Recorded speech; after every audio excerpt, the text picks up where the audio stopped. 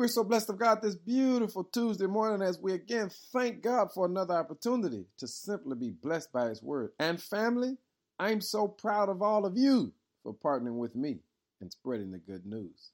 Our focus today is, it starts with me. In Matthew chapter 22, verse 37 says, Jesus replied, "You must love the Lord your God with all your heart and all your soul and all of your mind." All of us have dreams and aspirations, goals we're trying to achieve, things we're trying to accomplish. And if you're honest, you have a long to-do list right now. But the truth of the matter is, before we get all of that, we've got to make sure that we keep first things first.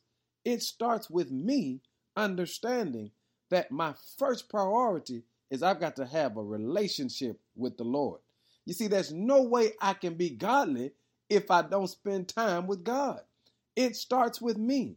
Before I build my career, before I build my family, before I build my portfolio, I've got to learn how to build my relationship with the Lord. And family, let me raise this question to you. I'm not asking if you're saved.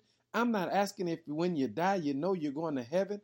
I'm asking you, when was the last time you took time to focus on building your relationship with the Lord? Because as good as you are, you can be better in your relationship with the Lord. And family, I'm telling you today, it starts with me, and it starts with you focusing on building your relationship with the Lord. You must love the Lord your God with all your heart, all your soul, and all your mind. Thank you, Lord, because it starts with me. Give God glory. In Jesus' name, amen.